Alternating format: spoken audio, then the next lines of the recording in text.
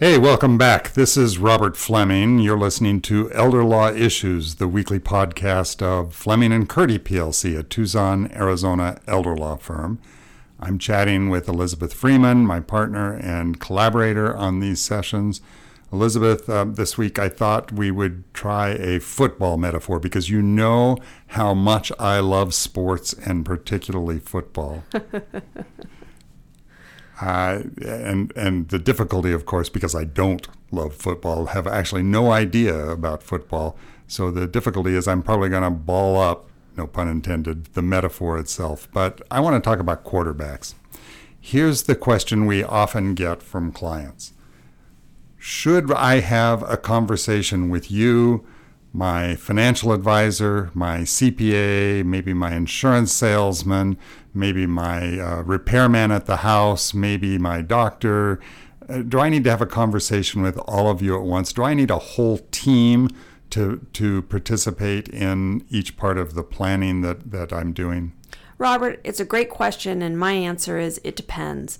We get this question frequently from our clients who we help with their estate planning. We also get this question pretty frequently in probate and trust administration cases from people who just are not sure who is actually in charge of the coordination. My answer always during somebody's lifetime is, if we're your estate planning attorneys, we need your authorization to disclose any information about the attorney-client relationship we have, and that also includes any disclosure of your estate planning documents. People should not assume that just because you love your financial advisor and we know you've worked with this person for 20 years, people should not assume that if that contact calls us, we're going to share any information with him or with her. And that cuts the other way, too. I often have clients say, oh, I can't remember exactly how that's titled or how much that asset is worth. Call my stockbroker or my financial planner and they'll tell you. Well, no, actually they won't tell us because they have the same kind of confidentiality issues that we have. Also true of your CPA. We can't all talk to each other without your express authorization for each of us to talk to each of us. If you sign something saying, I can talk to your financial planner, that doesn't allow me to add the CPA to the conversation. Right. And I think that my goal when I'm meeting with somebody and working on their estate plans is to make sure that we have the big picture in mind. So sometimes it can be helpful to meet with their CPA, their financial advisor, if we're trying to figure out what assets to put in what trust, or what assets might be distributed to somebody during the lifetime versus at somebody's death. Those are really good, I think, team kind of collaborative discussions. Sometimes we also have questions about, well, Elizabeth, when I die, I assume you're going to be coordinating the pieces between all of these different entities. So my CPA and my financial advisor and my insurance broker, you are going to be the quarterback, right? The answer is, if we're trustee, yes, generally we're going to be the one to coordinate the communications. We often do this as well when our client is a surviving spouse. We will put a work plan together, get the surviving spouse's approval. That normally would include some communications and contact with the CPA, a financial advisor, so that everybody can prepare a summary so that you're not having 10 different conversations and duplicating fees and duplicating work. So on a regular basis, we'll agree to help in those cases. But we need to have real direction about who is doing what, because as I said, Robert, it's easy to duplicate efforts. And the quarterback reference is exactly the football metaphor that I expected we'd be talking about. Who is the quarterback in this team discussion about your estate plan? Well, if you ask your CPA, she will say, I should be the quarterback because taxes are the ongoing most significant thing. If you talk to your financial planner, she will say, I should be the quarterback because everything hinges on the investment strategy and the asset allocation and the future. If you talk to the lawyer, she will say, I should be the quarterback because I'm a lawyer and lawyers like to be in charge of things.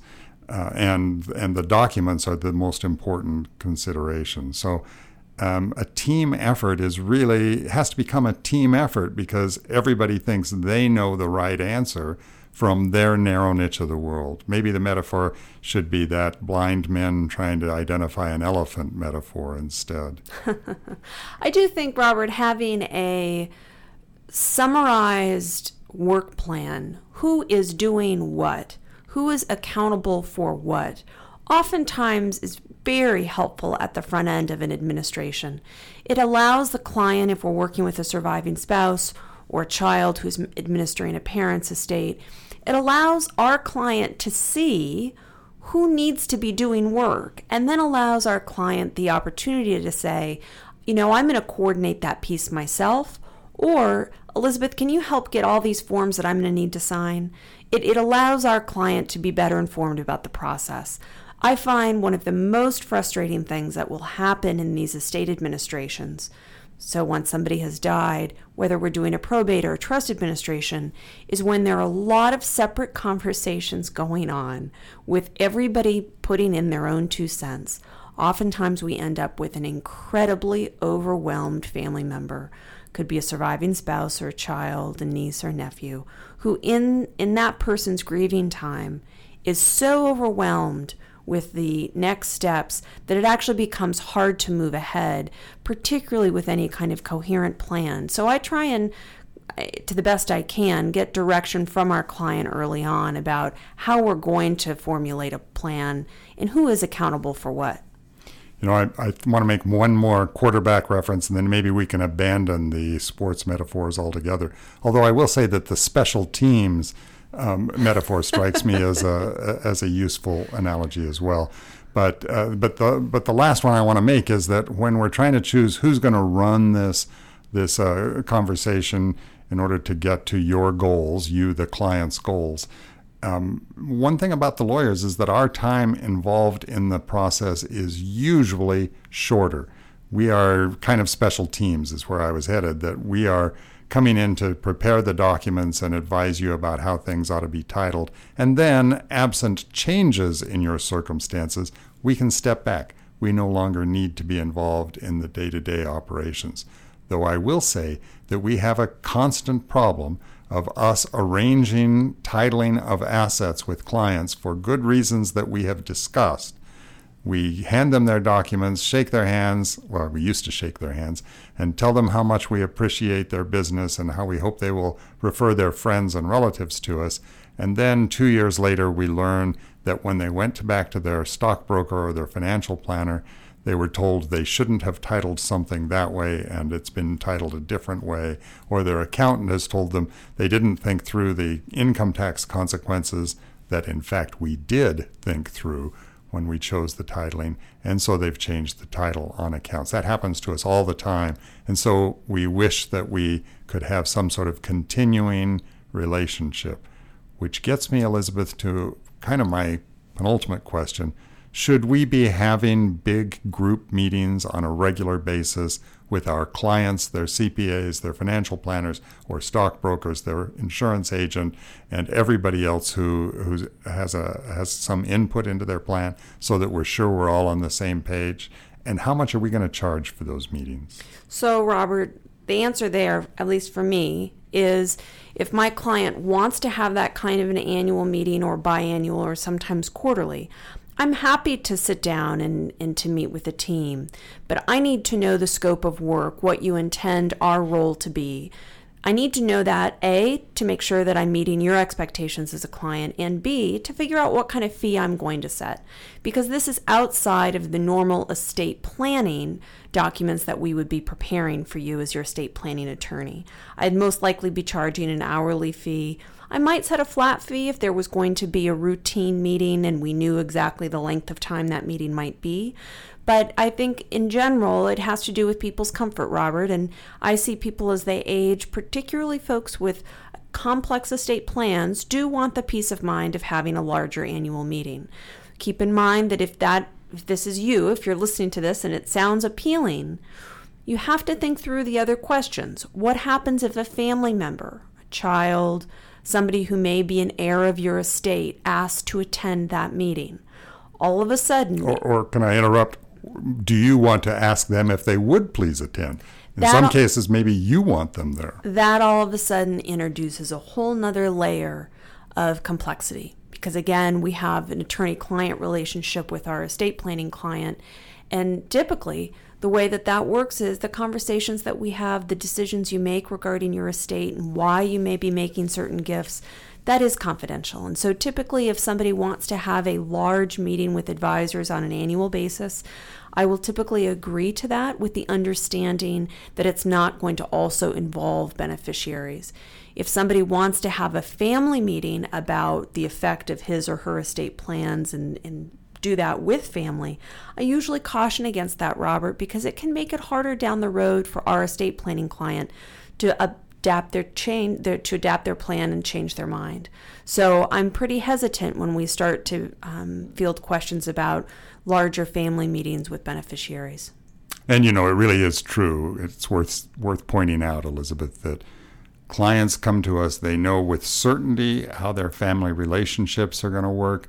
They absolutely insist often with us that their children are not like other people's children. They get along.